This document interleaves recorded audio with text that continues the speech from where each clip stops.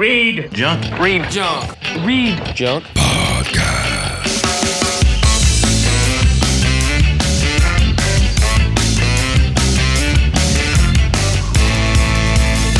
Read Junk Podcast with your host, my guy. What's up, everyone? This is the Read Junk Podcast. I'm your host, Brian Kremko, and I got another new episode for you today. I saw the Misfits over the weekend with my buddy Chris Taylor, who came down from Rhode Island. So this episode is pretty much that. We talk about seeing the concert at the Garden in New York City. Before the episode starts, be sure to follow the site on social media like Instagram and Facebook at Read Junk. Obviously, check out the website as well, readjunk.com. You can listen to the podcast on the site, as well as Apple Podcasts, Spotify, YouTube, Podbean, wherever you get podcasts. Speaking of Spotify, I'll be posting a new music playlist for the month of October at the end of the month, so check out that. Just search for Read Junk or Brian Kremko. That's pretty much it, so let's get right into the episode. Here's Chris and I talking about the Misfits concert. Rock.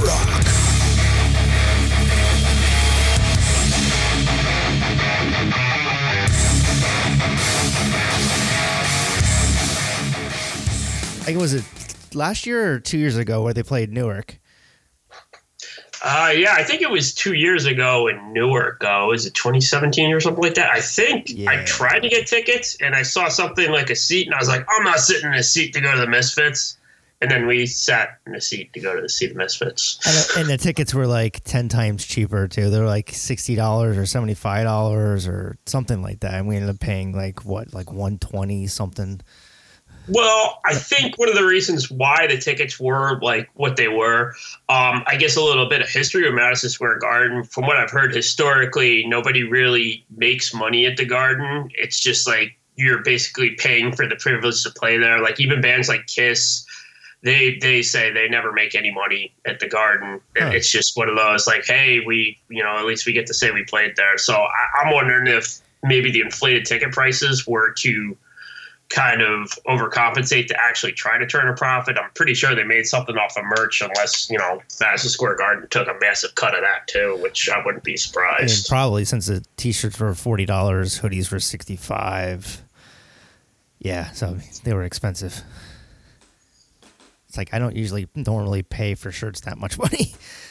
Yeah, I know. It's like, I'm like, do I really need another t-shirt? And I'm like, well, I mean, you probably never see this again unless you run into one of those random guys in the subway that were selling officially licensed apparel. Oh, yeah. Got any tickets? I got merch. Well, it's weird because like years ago, this is probably like actually 21 years ago, I saw the Beastie Boys at the Continental Airlines Arena, IZOD, whatever corporate naming rights center it was. And I bought this one shirt off of one of the guys in the parking lot. And that shirt lasted forever, which is weird because I always thought that those bootleg merchandise shirts didn't last. I mean, sometimes they're better than the official merch. I mean, I got the shirt that I got, but I wasn't really happy with, like, you can tell that it was like a JPEG or something and stretched out and pixelated, and then like the ink's kind of blurred out a little bit. I'm like, I paid fucking $40 for this. Well, I guess that's them going back to their punk rock roots of shitty printing. Yeah, that's it. So I mean, give us a little bit of history of the Misfits, and because no one knew this was going to happen, like maybe like 10 years ago, or when it was the first reunion? Was it at Riot Fest? Yeah, it would have been Riot Fest. Basically, the band was active from about 77 to 83. They had a host of members. It wasn't always Doyle in there. They had other guys like Bobby Steele. Robo played drums for them for a while. There was a mishmash of people in and out of the band.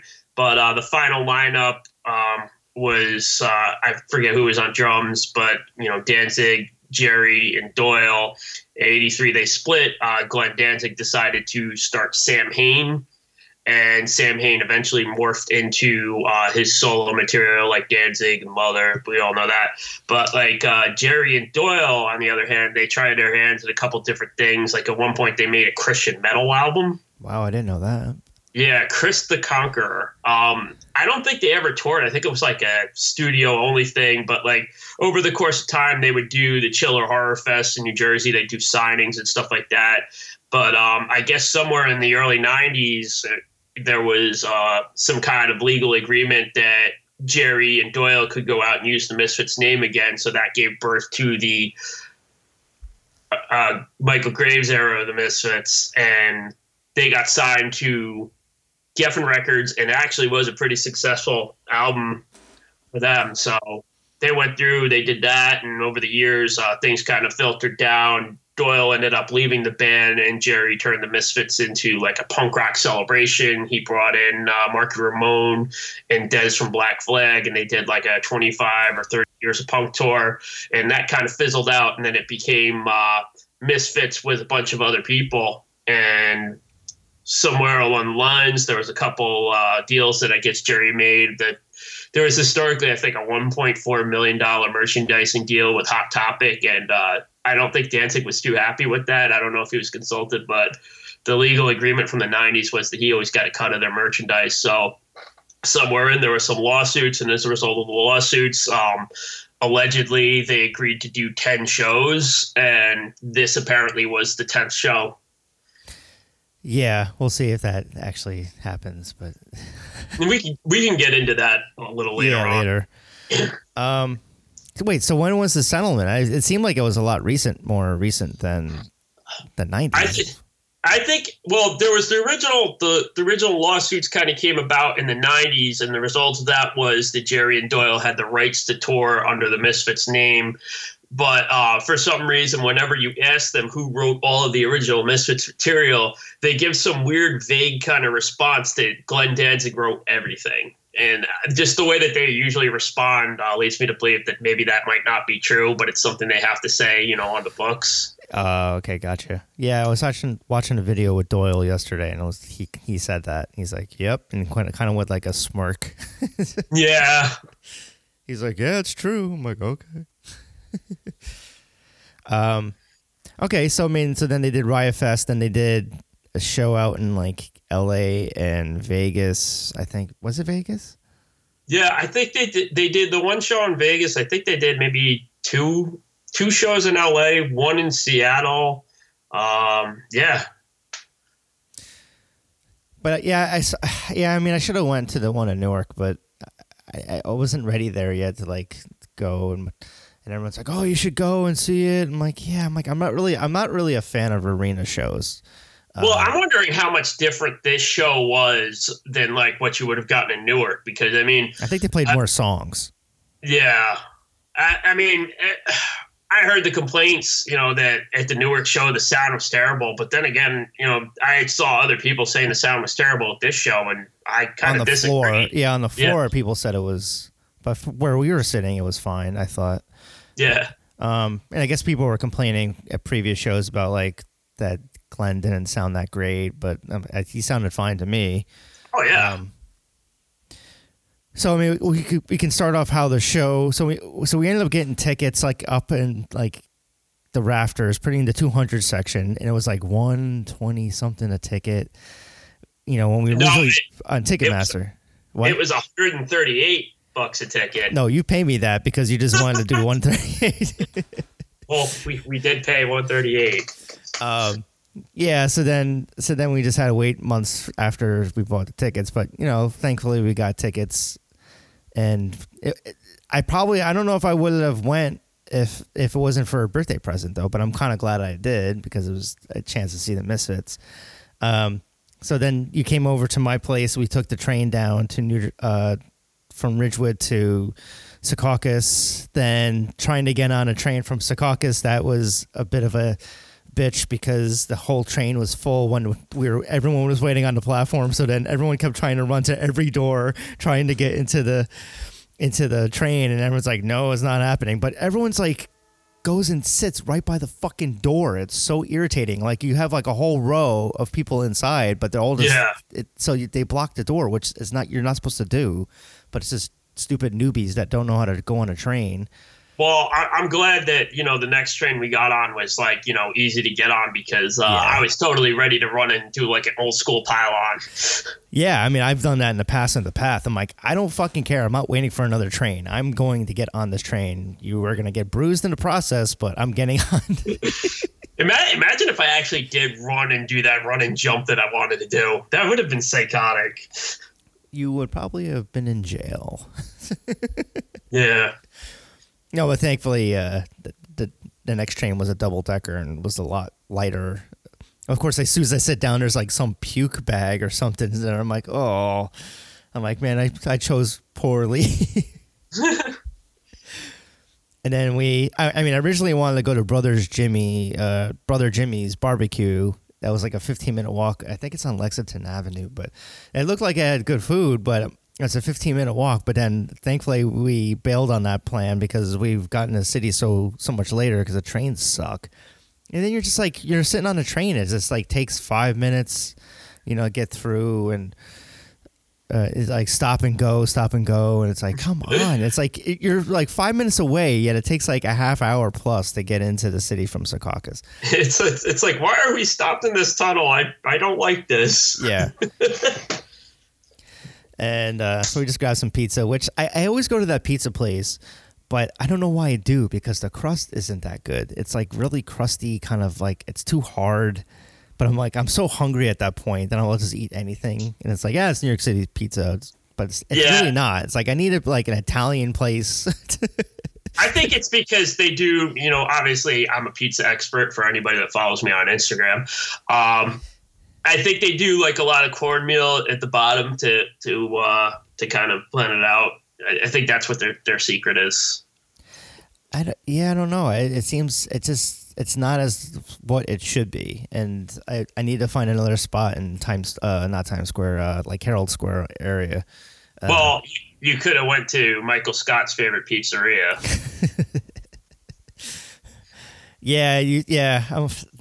I don't know if I've ever eaten there. Maybe like out of desperation of being really hungry, but.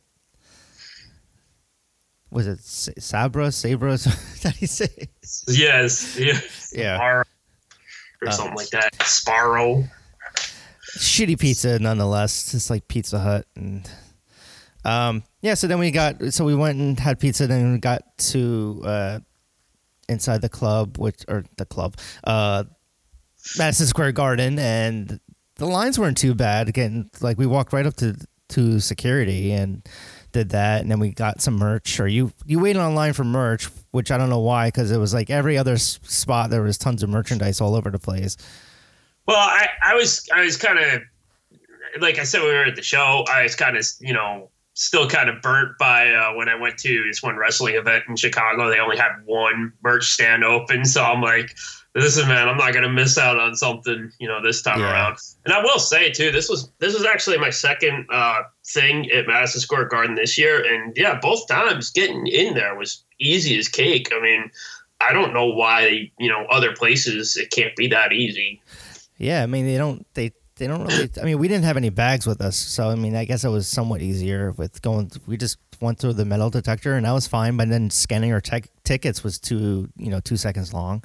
Yeah. And then we got our then we walked up, and I got a shirt up on our floor. I'm like, yeah, because I like the ones that they had, like with the green. There was like the green outline of the original Misfits, but it seemed like the logo is too. It takes up the entire shirt. I don't like shirts like that. So the one I got was somewhat better, but. Well, they used to have those all over print shirts. Remember when that was a thing? Yeah. Or like when there was a time period where people would do the print where it'd be like on the right side of your body. Yeah, I never got those, and I hated it. I'm like, it's so dumb. But then I was like I was wearing a shirt yesterday, and I was like chafing my nipples. I'm like, yeah, this is not going to be one that like I run with. It's like I hate like that thick ink kind of T-shirts where it's like it's going to kill my chest. Yeah. So then we went and got our seats, and then we had to wait for a good half hour, which, it's kind of what had happened. But it went by quick. It wasn't like too long. But it's like, all right, we rushed in here for nothing. Well, we got to hear Pet Sematary by the Ramones 7 times that night. Yeah, and baby, I love you. Yeah, I kept hearing the Ramones. We must have heard the Ramones just over and over and over again. And it had a subliminal effect because I did go on eBay. I'm like, man, maybe I should get some Ramones vinyl. Yeah, I was like, oh my God, I'm in a Ramones mood, but of course I feel like I heard the same album over and over again. But yeah, so then The Damned came on, which I'd never seen The Damned before. I never really got into their music though. I don't know. It's like I know a few songs. I know like Needy Neat and New Rose and the one like Jet Boy, Jet Girl or something it's called. Like that. I guess historically they played a lot with the Misfits back in the day. Like, when you go back to the early, late 70s, early 80s days, I think there's a whole bunch of stuff. A lot of the facts that I learned about the Misfits, there's this one website, Misfits Central, and they kind of like overly detail certain aspects of their career. Like, I guess one of the guys from The Damned and Bobby Steele used to cause a lot of havoc. Oh, okay. Yeah, I mean, they're kind of similar in like the horror punk kind of thing, I guess.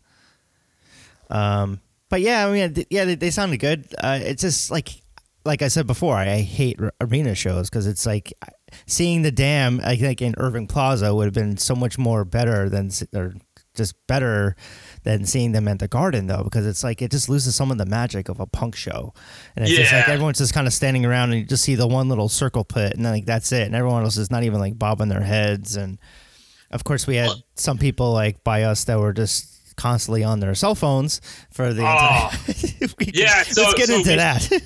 Yeah, we should kind of point out too, because I know a few people asked like, hey, how are you able to get like Instagram live videos or Instagram stories and other pictures? How come you didn't get beaten to death? And it's like, just to put it out there were no like cell phone pouches like Yonder. There was none of that, which I'm kind of happy, but at the same time, kind of wish it happened. Yeah.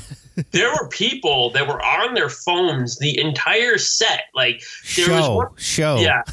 Oh yeah. Well, yeah. Well, no, because they got off their phones after the band stopped playing, which really baffled me. Like, what was it? To the right of us, there was the woman that decided to Google the bands while they were playing. Yeah, like, oh, this is what they look like. No, look up. You can see what they fucking look like.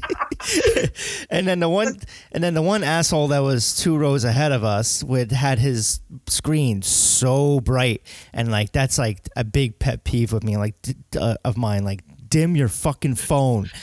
But not just that though. He was watching YouTube, but he was watching it like with his phone, held up, not like so that he could look big. And I'm like, first off, what is so important that you can't be in this moment? Because I'm like, we spent a lot of money for these tickets, and these guys spent just about as much, if not more, because those seats were up more. Like, yeah. Like you have to watch whatever this card trick video. That's more imperative than this show you paid $100 friggin' for, man. It's like looking up the Dan Band. Like, why? Well, apparently they're more important than the Damned. I don't know. It's like when I thought about this show, I thought about this is a legacy. We'll never see these bands at this venue again, probably. So like this is like be in the moment or. Just look up, card trick videos and sports scores on your phone the entire set. Yeah, I'm all for like taking a video like of a song or take a picture, but then I would put my phone away and then I would watch, and I think that's what people need to do. And these idiots all around us were just on their phones constantly, and it's like maybe the pouches is not a bad idea. And it's like, I mean, I was thinking going up. Even into this weekend, thinking that we were going to have to do it. But then I was like, all right, I guess we'll take some video. And like every video and photo that I was taking, I'm looking around everyone else. I'm like, why does everyone else like photos and stuff look better than mine on my iPhone? I have an iPhone XR, but I don't know, maybe they have a Pro that just seems better to me. It's like every time. Yeah. I'm like, I'm not a photographer, so I know these aren't going to look good, but at least I want to say, hey, this is what I saw when I was there. Yeah, I just wanted to document it on the Rejunk Instagram page. And, everyone else has a lot better views because we're all the way up there. This used to be like the 400 sections in the old Garden. So it's. I will say it was a pretty impressive view when you were looking out on the arena, just to see it as full as it was, for like this basically punk rock show, you know? Yeah, I was actually surprised how sold out it was, because supposedly when I went and saw, the Stone Roses there, we were sitting up in the section that we were sitting in, and then the Garden gave us tickets to go sit on the floor because they wanted to fill up the floor more than the rafters. So it's like they didn't even have a full sellout for that one, and that's just But for the Misfits, that thing sold out. You could tell like some of like the general admission was still in the back, wasn't completely full. Like I've seen it, I think more sold out like at Green Day and Billy Joel, but for the Misfits, yeah, I mean it's for most of the seats were full, and I was actually pretty surprised by that. So let's move on to Rancid, because I don't know. I guess we were both kind of in the consensus this was our fourth time seeing Rancid each. Like 3.5 since I saw them at Bash Festival earlier this summer, and only got to see 4 songs before a thunderstorm came in and canceled the fest. But yeah, they went through the motions, and yeah, they had a good set. Yeah.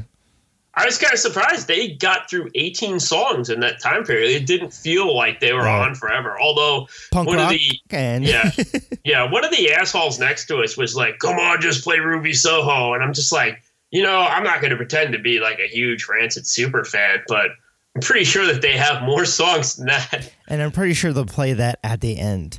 Yeah. The only song I was kind of bummed that they didn't play was Salvation, because I think that's the first song I ever heard by them, because MTV used to play that on the regular. But everything else they pretty much played everything else I want to hear, which is awesome. Yeah. I mean, from what they can fit in with probably a 40-minute set, I would think. I don't think it was a half hour. But yeah, they kind of like just they did a few ska ones. They did Old Friend, of course, Time Bomb, which everyone loved. Some other ones.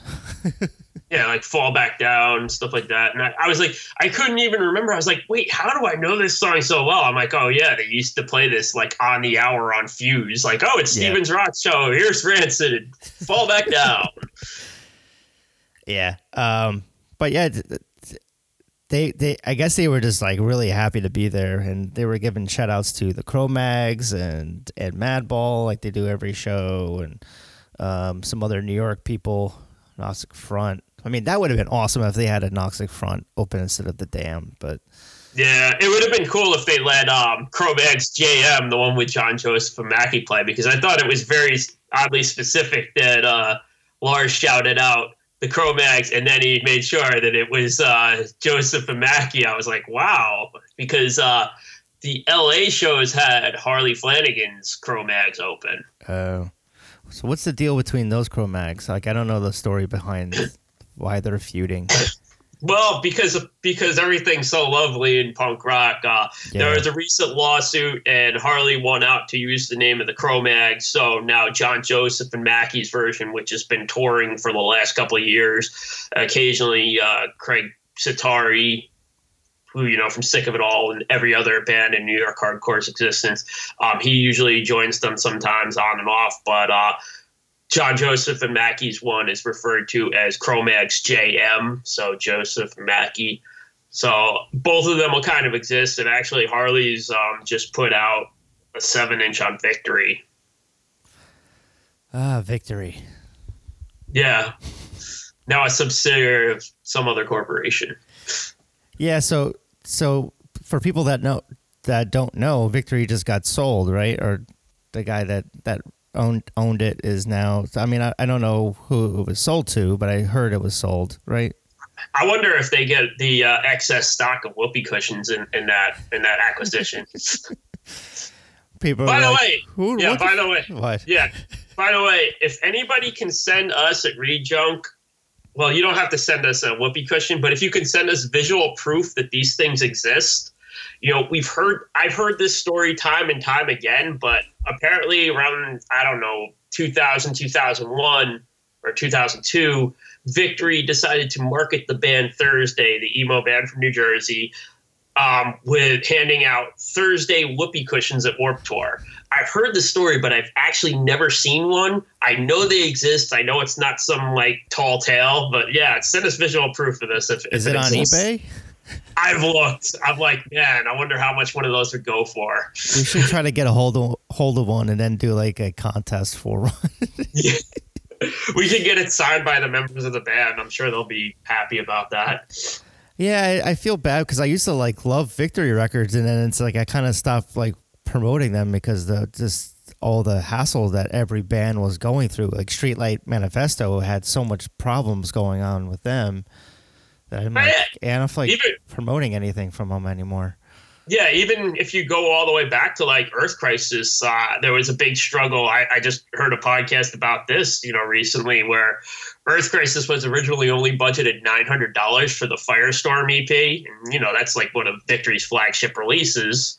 And they went over like, I don't know, $1,100, and Tony Brummel was angry with them. It's like, you think about how much money that guy's made off of that record and not fairly paid them for it. Yeah. I don't know. Maybe more and more bands need to sue him. I don't know. Yeah, I think he got out of it, and they own the back catalog, so they're happy. So who knows? Yeah. I mean, a lot of bands could just do what like Carbon Leaf and other bands have done, where they just go and re-record all their albums so they have the rights to them again. But yep, I know Jamie Josta was talking about doing that. I think every time Satisfaction is the Death of Desire gets re-released, it's like there's another chance that where the market's going to be so oversaturated with vinyl that when he finally does do the re-record, nobody's going to care. The only problem with those re-releases is it's like, which one do I put on my phone to listen to? Because it's like I like the originals a lot of the time, and then sometimes like I might like one or two songs that they do differently, and it's kind of like picking between kids, I guess. Yeah. So I guess if we're talking about material that needs to be remastered and stuff like that, so the Misfits with Danzig have not released an album since like 82, 83, but everything here presented just sounded almost fresh, like we were getting like a new like presentation of it. I'm kind of surprised they didn't announce they were going to like do a DVD or a live. Well, I guess nobody really buys DVDs anymore. A live access or Fathoms event. Yeah, I'm surprised they record this to make more of their merchandise, because that's probably where they get all their money from these days. Is like they had that pop up like merch thing, but I guess at noon before the concert. And I mean, I didn't go to it, but I'm sure all the kids did. They go get I don't know what was different as opposed to what we had, but maybe something better. I think that's a common thing, because I've seen that at some wrestling shows where they'll have the truck outside and you can buy it. Like I saw them post up, they're like, you could buy it and put it in your car. It's like, we're in New York City. Nobody's going to just put things in their car. Like most of us took the train in, or our cars are in a garage and driven up by some guy who's probably going to put dents in it when he brings it back down. Yeah. Yeah. So I mean, I don't. That's what we're talking about. I lost my train of thought. All right. Yeah. So I guess getting into the Misfits set, they played about 27 songs, I guess. Yeah, according to 23 songs in the regular set and 4 songs in the encore. I mean, I think they went pretty deep, not to sound like, spoiled or whatnot. There's probably one song I probably would want to have Hate Breeders added into this, just because I think a lot of our experience doesn't necessarily come from just listening straight up to the Misfits sources. A lot of this, we've heard other people cover these songs like Metallica, Earth Crisis, Snapcase, the list goes on. I mean, everybody has covered these songs. So, a lot of these I'm hearing, it's like, I'm like, oh yeah, this is what the original version sounded like. Did they do She? No, that was one they didn't do. They didn't. Yeah. Hate Breeders and She, those would have been 2 cool songs to hear. But I mean, otherwise, they pretty much played most of everything else I wanted to hear. Like I Turned Into a Martian, Where Eagles Dare, Mommy Can I Go to Kill the Night, Hybrid Moments, When the Dungeon, Earth AD, And my brother's like, I don't even know any Misfits songs. I'm like, come on, yes you do. I'm like, you've heard it like all over the place, like Last Caress and Skulls and like Astro Zombies. You've heard so many people like cover that. Oh yeah, but he never got into Misfits. I did. So I mean, as far as the sound goes, I mean, from our perspective, I mean, I was telling you when we were going in, I was like, I fully expect this to be like cranked to oblivion, like no low end, like this is going to sound terrible, but we're just going for the experience. And it actually sounded way better than I thought it did. Yeah, it was around like that second or third song where the mic had like a ting to it of Danzig's like microphone. I think they corrected it because I didn't hear it again after he was talking because it sounded like a faulty XLR cable or something. I think sometimes, and I've picked up on this because I've heard it in some of his solo material. Like there's one that I listened to off the Thrall Demon Sweat EP where there's a live version of Am I Demon, and the whole thing is just him like holding his microphone out over like the monitors and stuff like that, and you're there. Like, I mean, to me, it adds a little bit of character, but sometimes it's really annoying. But I think that's kind of where it came in. But like, as far as all the playing and stuff like that, the way everybody kind of, shit talked online was they made it sound like they had a second guitarist there, AC Slade, who played in bands like Dope, Murder Dolls. I believe he currently plays with Joan Jett. He was on second guitar, and I know a lot of people were shit talking saying, well, he's there because Doyle can't play. I don't know, man. I thought Doyle was pretty damn good at this show, and I thought he sounded great. I couldn't really tell because I was just mesmerized because I'd never seen him before. I'd never seen the Misfits before. I never saw Jerry Only's Misfits.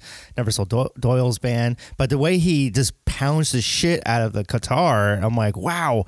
I'm like his knuckles must be like so like in his hand must be just so like bruised and cowlicked and. Oh yeah, well he's really a beast, big on man. He's really big on working out. Like, of course, follow him on Instagram, and before every show, he's lifting weights and stuff like that. I guess that's tradition.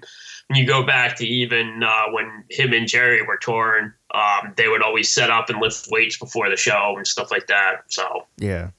And he's just stomping around on the stage, and then he's bam, bam, bam, and then he would play. So I can see why they have a second guitarist, yeah. Yeah, I think it worked out good, though, because I think AC kind of, really kind of played in the pocket, like the studio thing. So he was like kind of like there to keep the straight, versions of the song, and Doyle was just out there to just crush them. Yeah, he's got a persona with the makeup on, and yeah.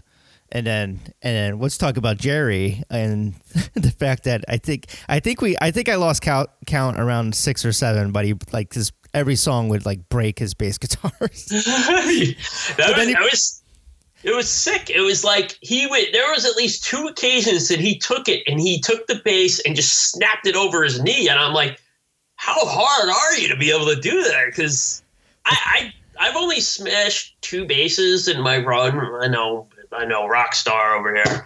But the 2 times I've smashed, the first time I did it, it didn't smash right. It took me a couple like knocks to do it. The second time I did it, I smashed it, but that's because I hit it in one shot right against the butt of the bass. But like, I'm like, the dynamics of smashing a bass like that were just crazy. Like there were a few that he kind of threw up in the air, but then there was one where there was this kid crowd surfing, and instead of smashing it, he just handed the kid the bass. So then it was a girl in a wheelchair crowd surfing. Yeah. So then you picked up on this, like, I guess like, by the way, there's like a pit the entire show, which was dope. But like all of a sudden you look down in the pit and you just see the lights from Jerry Only's headstock and the wheelchair circle pitting with the bass headstock. I didn't even know the person was in a wheelchair until I saw like people talking about it afterwards, and then saw the video from it of the girl getting the whole unsmashed bass from Jerry Only. I'm like, man, that's gonna be awesome. But then it's like, oh fuck, now I gotta carry this for the rest of the show. Well, by the way, shout outs to the people who didn't, act like douchebags and take that stuff. Because I mean, I've tried to catch a smashed guitar once, and I fought with another person over it for like 3 songs, and I said, this isn't worth it. So, I mean, props to people for not being jerks about that. Yeah, but and then it was like, we were like in the 10th song, and I was just waiting for it to happen after each song. I was like, oh, you get kind of disappointed when he just stops. He didn't break it. I'm like, all right, I guess he's starting to run low. And then Jerry and Danzig had like a great, like, just kind of going back and forth. You know, Danzig was like making fun of Jerry and like, oh, how many you got back there? And like, he's like, oh, and then when he played Halloween, he was like, you know, he's like, don't worry, there's more candy.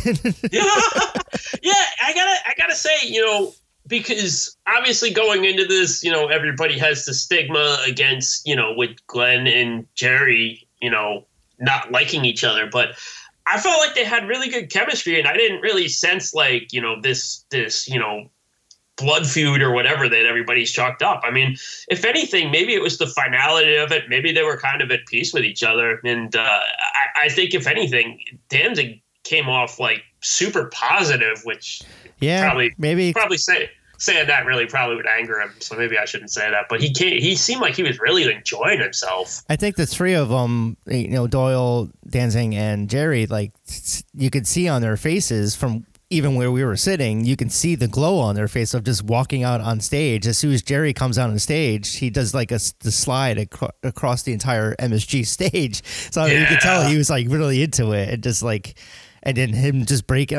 I was talking to my friend Miguel, and he said that Jerry was breaking all of his bases, I guess, at the Newark show too. So, which he ended up getting tickets at StubHub and getting in the 100 section for about, I don't know, $50 less than what we paid. I'm like, damn it.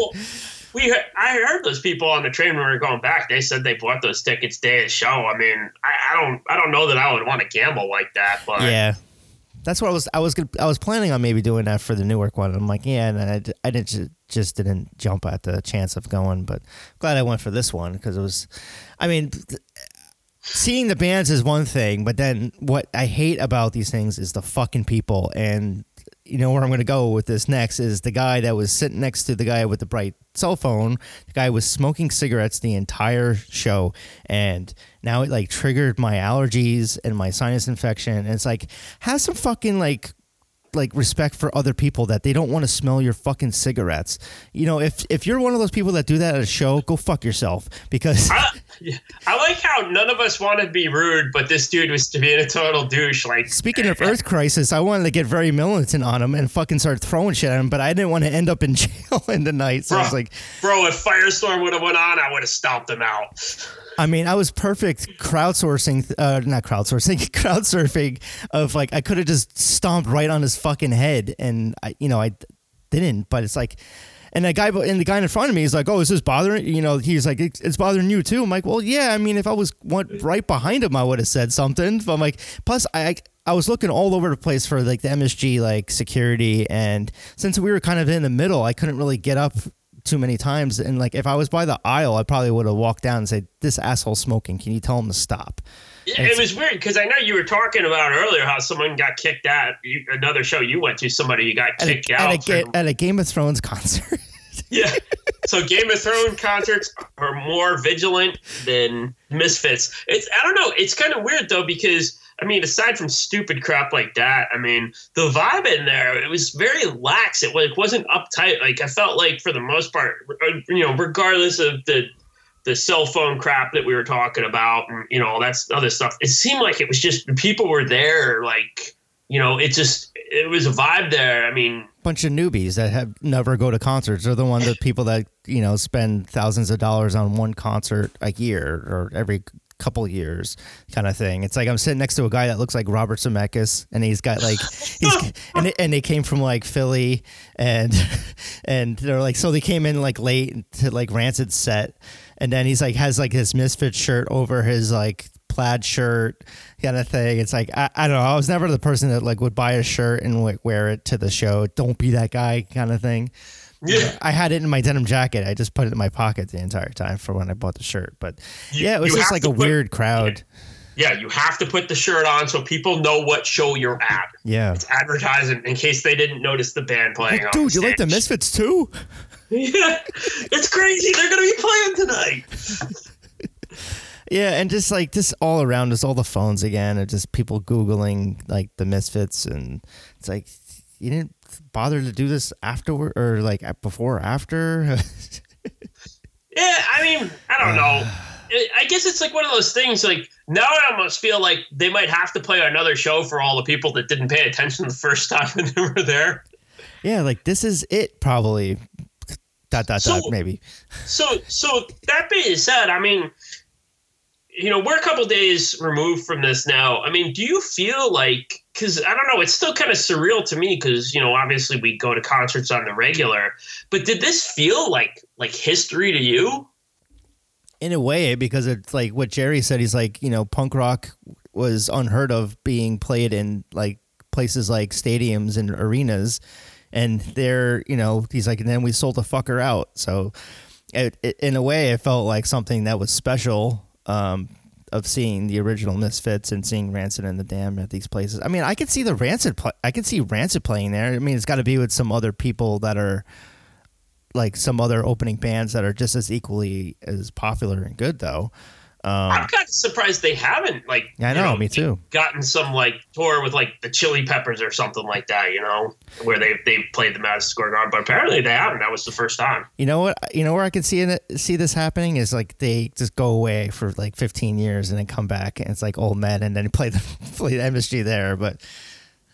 So, one of the things, too, I think I asked you this at the show. I mean, are there any other bands that you could see kind of, having a big comeback show? I mean, sadly, I know, bands like the Ramones, that would have been perfect for them to have that. Unfortunately, that can never happen. But, I mean, are there any other, older punk bands? Fugazi, Minor Threat, as far as, those type of bands. But Ian would never set foot in that kind of thing, I would think. That kind of venue. I'm sure there's other bands that the original Dead Kennedys, if they ever got back together, along, but they wouldn't play that because it's not punk rock. It all comes down to money too. Is if we need to pay for a mortgage and. Yeah, and I think one of the allures here is the original band being, done for 30 years and then returning. I think that kind of was part of the allure, and some of these other bands haven't, done that. I mean, as far as we should probably address this other part, I know I had a couple friends hit me up, be like, "Oh man, they should tour," and it's like, well, first off, I mean, that sounds like a cool idea, but Madison Square Garden definitely was a last stop. I mean, you don't play Madison Square Garden and then go to play the KeyBank Arena in Buffalo. Sorry to my Buffalo friends for that, but it's kind of a step down. I mean, even historically, one of the first shows I went to at the Garden was the Guns N' Roses 2002 show, and Axl pretty much stopped doing the tour right after that Madison Square Garden show. Historically, I've heard that Glenn doesn't like to tour per se anymore. I mean, you have to remember he's in his mid 60s, so yeah. I mean, I don't blame him. Yeah, but from what I've heard, he likes to do is he'll do a fly-in date or whatever. He'll do maybe a show or two. Then he likes to just fly home and be home with his books and whatever other Danzig things he has at his Danzig house. Yeah, a couple days before the concert, Jeff Davis from Whose Line Is It Anyway was with Dave Foley, and they took a picture with Danzig because they were on the same flight coming from, I guess, L.A. or somewhere. Yeah. Yeah, I think, too, one of the other things that he's trying to branch off to, for those that don't know, Glenn has also, in addition to his solo stuff, he's also spawned a lot of different comic books, and I believe the night before the show, he did a movie screening premiere in New York for his one comic book movie, which I've heard has got mixed reviews, but I heard it was pretty shitty. But yeah, it's one of those things. I don't know of too many movies that I've watched that have ever been super critically acclaimed anyway. So it's one of those I'll probably watch it. I know I did watch the Danzig Elvis special, and it was good, except the sound could have been better. Was it as good as Clownado? Nah, oh God! Don't even get me started on that. Yeah. But yeah, no, I don't really see them. I mean, I don't really see them doing a tour. Maybe I could see them still doing one-off shows though, do twice a year, because money talks, and they seem like they were enjoying themselves. Even if they have a settlement, they're like, all right, well, let's fuck it, do it until it's like the magic's worn off a little bit. I mean, if I were them, I'd probably stick to doing maybe one show a year around Halloween at Madison Square Garden if they could pull it off. Yeah. I think that works. Because a lot of people from all over the world came to this one thinking it was the last one. And then now there's rumors just a couple days after in New York that my fucking throat's killing me. It's probably from the cigarettes. It's too many woes. No, it's from the cigarettes, definitely. I felt like I smoked a pack of cigarettes after that concert. But it now that it seems like the Live Nation is kind of doing this little thing saying that they might be playing in December at Wells Fargo Center. So people from Philly that didn't get to go to the New York City one, you might be in luck. Hey, maybe that guy can have a show closer to him so he could wear another T-shirt over his Oxford dress shirt again. Yeah, and people that weren't able to go can go to this one. I know my buddy Frank wasn't able to go because he was coming back from Disney World, so he's like, "Oh man, I can't go." But then he's like, "Oh, I heard the pit was like really crazy, and people were like shirts were getting torn off." And I'm like, "Oh yeah." I'm like, from where we were sitting, it didn't seem too bad. But I mean, we were all the way up. It just seemed like it's people moving in a circle. Just looking down, I mean, it definitely looked like people were into it. It wasn't like I went to a Metallica show up here at Gillette Stadium because I unfortunately live up in New England, and that show was also pretty expensive. But I looked around, and most of the people there, they look like they didn't even know songs from the Black Album. I'm like, how do you not know songs from this album? It's sold 25 million copies, man. But like, I just think a lot of times too. And I know I see it up here. A lot of people will go to a show because it's the Boston thing to do, not necessarily because they're into it. And I mean, I didn't get the vibe. You know, of course, New York, there's a billion things to do. So there isn't like going to things because it's a New York thing to do. You go to a thing because it's a thing.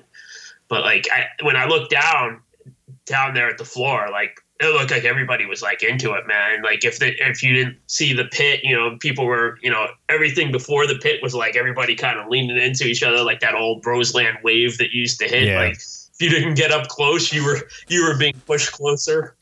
It was just great, just from even where we were sitting, that just seeing everyone coming together to sing all the choruses and stuff, and that actually helped out the band because it probably, if they were just singing along, you probably could tell that like they're probably like losing their voices and stuff halfway through the sets. But since everyone was singing, you know, woo, you know, all the time, I noticed that in the Stone Roses concert too, that it gives you goosebumps of when everyone's singing at that kind of. That's the one thing I do like about arena shows is when everyone's singing together at the same time. It gives you that great feeling. But again, I mean, seeing the Misfits in like a smaller club would have been ideal, and just have them play like 5 days. I mean, I kind of feel like, you know, looking down at this, I feel like this wasn't so much an MSG show. Like I felt like they turned this vibe into their show, which I guess worked out. I mean, usually like, I have the same stigma like you do, where it's like, you know, I don't like stadium or arena shows, but like this one, I really kind of feel like it made me kind of feel like this is what bands should do in an arena. I mean, outside of like Metallica, I really haven't been excited about any other band playing like a stadium or arena. Yeah, it's got to be a really good show for me to go and to pay those prices too. It's just, anything more than like $65, I don't want to pay for that for a concert. I mean, I'll be honest. If they do ever do another show again and it's like in reasonable travel, I probably will go. Yeah, depending on the opening acts, and it's just not even opening acts, because I mean it's seeing Rancid and The Damned were really cool, but you could just tell that they were like the opening act, so they weren't into it as much as like the Misfits or maybe the crowd. Yeah, it's just something about the opening. Even if like I've seen Kaiser Chiefs like open up for Green Day, and it's just like the crowd's just not into any of the opening acts. It's kind of like annoys me a little bit, but yeah, people were a lot more, cheerful for Rancid instead of the Damned. The Damned's kind of got that old school kind of punk rock, which some people might not be into and probably don't know. I mean, I only know a handful of songs, but Well, like we were saying before, when it goes back to like the cover songs, like some of these people's main exposure to the Misfits might be those 3 Metallica covers, you know? yeah, that's actually, I mean, I didn't start listening to, I don't even remember when I started listening to Misfits after college, but I remember that Metallica with Green Hell, was it Green Hell and was it Last Caress? Yeah, they did Last Caress, and then later on they covered Die Die My Darling on that Garage Inc. thing. Oh, okay. Where do I hear Earth AD from? I feel like I know that I've heard someone cover that too, but Earth Crisis covered that. There was a covers album called Violent World. Right. I'm trying to remember what else was on that. I know Bouncing Souls was on it. I don't know who else. Snapcase did she? Was that a Victory? Yeah. No, I think it was like some other thing. I remember owning it on tape, but I don't know what happened to the tape. Yeah. Okay, now I remember that. Yeah, that was right around like high school, I think, when that came out. All right. Yeah. So I mean, after the concert, another thing that I've just been hating as an adult is halfway through shows, I just end up worried about when I'm going to leave. Well, I mean, it's the thing. The other thing is too, for people that don't know, in New York City, a lot of times they'll have this thing called a curfew, and it depends on there. And I know in the instance of Madison Square Garden, it's a very strict venue as far as like unions go. I mean, I don't want to sit here and say like the unions ruin the shows, but the second it ticked past 11, it was like 11:04 or something like that, and Glenn comes up and says, "Hey, just a reminder, we have to kind of cut our set short because Madison Square Garden is a strict union venue." And I'm like, "Well, you're already over it, so you might as well do it." But then they came back, they did Last Caress, and then they took a break, and they came back for a 4-song encore. So I guess they just said, "Fuck it." Yeah, I mean. I think they were projected to go on a lot earlier, which would have helped because then we would have made our train home. Because there was 2 trains. There was like 11:14 train, and then there was like a 12:34 train. It was like, oh, at that point it was like yeah, it's Sunday morning. Fuck it. We'll just. I have a feeling if we took that earlier train, it would have been like trying to like leave like a zombie horde behind, like the train we tried to take in. Yeah, it could. Yeah, because then after the show got out and we were all sitting in Penn Station, and then we just I'm like, let's just take the first train to Secaucus, and then that was everyone else's idea, and it was just like a mad dash. I was like grabbing onto you. I'm like, don't lose me. Hey man, I was willing to take the roof of the train. But yeah, we got on, and but then we had to wait a half hour or so to go back up to where I live, and it's just like I this is why I don't go to too many shows anymore, because it's just like the mass transit sucks. So it's either got to drive and deal with that, or drive into Hoboken or Jersey City and drive and take the train. Which it might be the ideal way of doing it, but it didn't seem that bad. I kind of knew it was gonna be a late night. I think I got back to my parents' house where I was staying for the show. I think I got back there just right at 2. So I mean, it didn't seem that bad. I mean, it could have been worse. Could have been like one of those whole 4 a.m. I mean, I think worst case scenario, if we missed both those trains and we had to wait for like the next train early a.m. Then I would have been doing an Uber. Yeah. Swam across, to get back. And then the next morning I had to go to a birthday party at like a bounce place, and then had like loud music of like Cotton Eye Joe was playing and some other shit, and I was just like sitting down sleeping in the corner, and like my head was like pounding like I had a hangover even though I didn't drink. I was like, you had to bang over. Yeah. Yeah, that was a bit rough. I felt your pain. I had my almost 3-hour drive back home after I slept a little bit, and I was like, when I finally got home, I was like, I don't even want to do anything. Yeah, I was like, I just want to sit on my ass for the rest of the day, which I did. So. But yeah, no, it was good. So I guess overall, would you go again if you had a chance to go see the Misfits? Yeah, guess it depends on when and where, and if I can get better seats next time. I think next time I would do a StubHub route and try to get tickets like close. It kind of just check it every day and then see if we can get closer seats, because I didn't mind where we sat, but it's just like it's still nicer to sit a little bit below where we sat in the rafters. It would be kind of interesting to see a show up in that the bridge level of the garden, because it just seems like it would just be a bird eyes view of it. Yeah, but I don't know if that would get me nauseous. You're in the hawk's nest, you yeah, know. It's just like you're looking straight down, and it's like, don't fall. And then that bridge thing shakes too, probably. So it's like, I'd imagine. Yeah, I don't know. So it's, but I would definitely go again. It's just under, whether or not I have the money for it. Because you can't do arena shows all the time like that. It gets too pricey. Yeah. It'd be nice if I can, get a photo pass, but I know how that got. I saw maybe like 4 or 5 photographers for the Damned and Rancid, and they must have been with the band, because they were on the stage, and it's just so obnoxiously like in their face. It's like, don't do that. It's like, oh, did you get it? Did you get your shot? I think everyone saw that you got your shot of Tim singing, and your camera's right in his fucking face. And it's like, well, I don't know. It's like, be a little bit more like hidden. I wonder how many photographers were at that show that didn't, because I know one of Doyle's besties, he was there, and it was kind of like a birthday present for him to go to the show. Yeah. And he's always taking pictures at like the Palladium and stuff, and he does like a lot of portraits for like Doyle and a ton of other artists. And I didn't see him in the pit, so I mean. But I think I might have only saw like 1 or 2 people in the photo pit for the Misfits, because I'm wondering if this guy is going to be in Danzig's face, because he's going to get punched.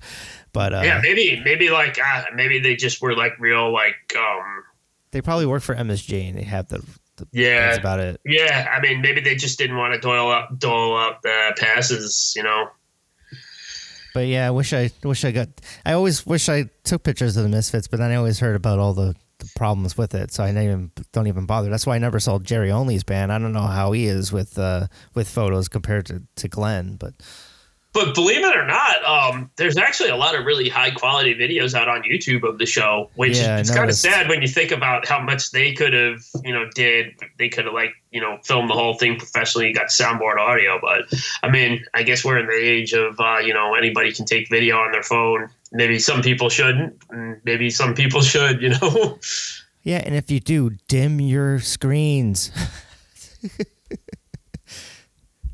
But I don't know. I'm kind of like in the middle of the pouches of them being used, because on the one hand, it's like let people just enjoy the concert. And then another part of it is like, what if there's an emergency? What if there's like a threat at the place that's like everyone's going to be trying to open up these pouches at the same time? And it's just like, I could see like security concerns about it. Yeah, I don't know. I mean, I think it just comes down to user discretion. I mean, some of these people, like the one guy in front of us that was like pretty much on his phone every minute of every band set, he probably psychologically doesn't even realize that he's doing it unless somebody pointed it out. And I think it is a user discretion thing, because like me or you, it's like, hey, we took a couple pictures here and there, and that was that, and put our phones away. Some people just don't have that filter on, and it's like I was kind of hoping maybe some of these people's batteries would run out on their phone, and that would kill that. But I don't know. I mean, hey, it's a different world than like when I first went to shows in 1993, because I guess you couldn't carry that big suitcase phone, those first cell phones. Well, yeah, or even like the flip phone. Like, what are you gonna get kind of a photo, and what kind of photo? I don't even think they took photos back then. Back in the 90s, I didn't even have a cell phone back then. I don't think anyway, but yeah. But thankfully, I mean, as much as we were making fun of them and just people around us talking or like looking at their phones, it was still a great concert with 3 great bands. Obviously, the Misfits were my favorite. Rancid. I mean, the Damned, I liked a few songs. I mean, maybe if I listened to the Damned more, I would like their set more, or perhaps seeing them at Irving Plaza, or something like that, which is being currently renovated. But yeah, great concert. I don't know when the next one I'm going to, but I'm still tired from Saturday night. I think the next one I'm going to will be There's an Atreyu show at the Strand, but I'm not really going for Atreyu. I guess I should, I don't know, maybe I just poser checked myself right there, or maybe I just unposered myself. But one of my favorite bands, He Is Legend, is supposed to be opening up for them, and it's the one shot that I have to catch them locally. So, I mean, it's a couple minutes down the hill at the Strand, which is the former Lupo's location, so I'm going to check that out. Also, I guess maybe plug some future stuff here. I have like maybe 3 albums that I'm going to be reviewing in the next couple weeks. So, okay, cool. And I don't know what I'm doing. This podcast will probably be up tonight. Awesome. Yeah. All right, that was just cool. Thanks for coming to the concert with me. It's better to go with somebody instead of by myself, but yeah, that's pretty much like every show for me. It's like I'm like maybe I have such a shitty taste in music that I have to go to by myself to these things. But like trying to bitch with someone else about people smoking cigarettes and cell phones and bad trains. Yeah. Get a fucking train. Or that one guy that was talking to us about vegan burgers and I enjoyed it up until he went and took a complete like left turn. I was like, wow, how did we get there? And he was wearing a purge mask, so I kind of wanted to be a little civil with him in case he actually wanted to enact the purge or something. Yeah, and he was like, and then he like, yeah, said something about like liberals, and I'm like, what? Is that where you left the left turn you were talking about? Yeah, I was just like, how are you talking about like vegan food, and then you just went like what? Yeah, whatever. The guy was high. Whatever. No, he was a completely straight-laced, normal person wearing an Oxford dress shirt and khakis and orange and dreads. Yeah. And if you're listening to this, hi. Great. Now he's gonna come purge us, man. I shouldn't have said that. No, he was nice. I mean, it was just like, I don't know. I've tried the Beyond Burgers, and it's just, they smell, but they taste okay because I cover them with all the other shit that you need to put on a burger and stuff. But just, I don't know. I'm pro Beyond. I have not had the life ones. Yep, I had the hot dogs that were okay. The Impossible Burgers, I haven't had like the home one because I haven't seen it available. But the ones that I've had, between like one that I had at a pub and the Burger King ones, I mean, the ones that I had at a pub, they're okay, but I don't think anything beats the Beyond stuff. Yeah. All right, now I'm hungry. All right, so let's end this because I go have lunch. All right, later, dude. Later, man. Bye. All right.